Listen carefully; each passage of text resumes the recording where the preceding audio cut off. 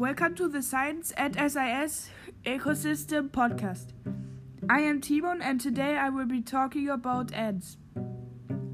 Ants have a big impact on their environment as a result of their activity as ecosystem engineers and predators.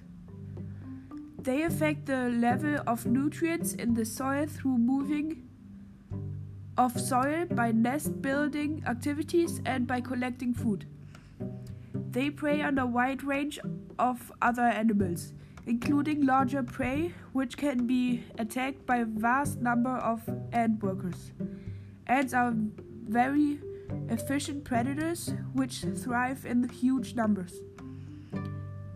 They are also very territorial and very aggressive, defending their resources and territory against other predators. This means that the ant has a strong influence on their surrounding area. So, for example, if there are many ants, the number of predators will decrease. Their presence can lead to an increase in density of other animal groups. A low density of ants in an area increased the diversity and density of other animals in the local area, particularly the density of herbivores and decomposers.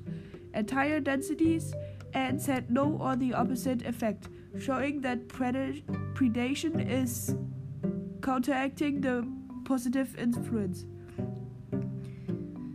They generally play a key role in local environment, having a big influence on the grassland food web. Here are some interesting facts about ants. There are many different kinds of ants, for example, the fire ant, the red wood ant, and the little black ant. No ant is really deadly, but if you get bitten by an ant, it could really hurt.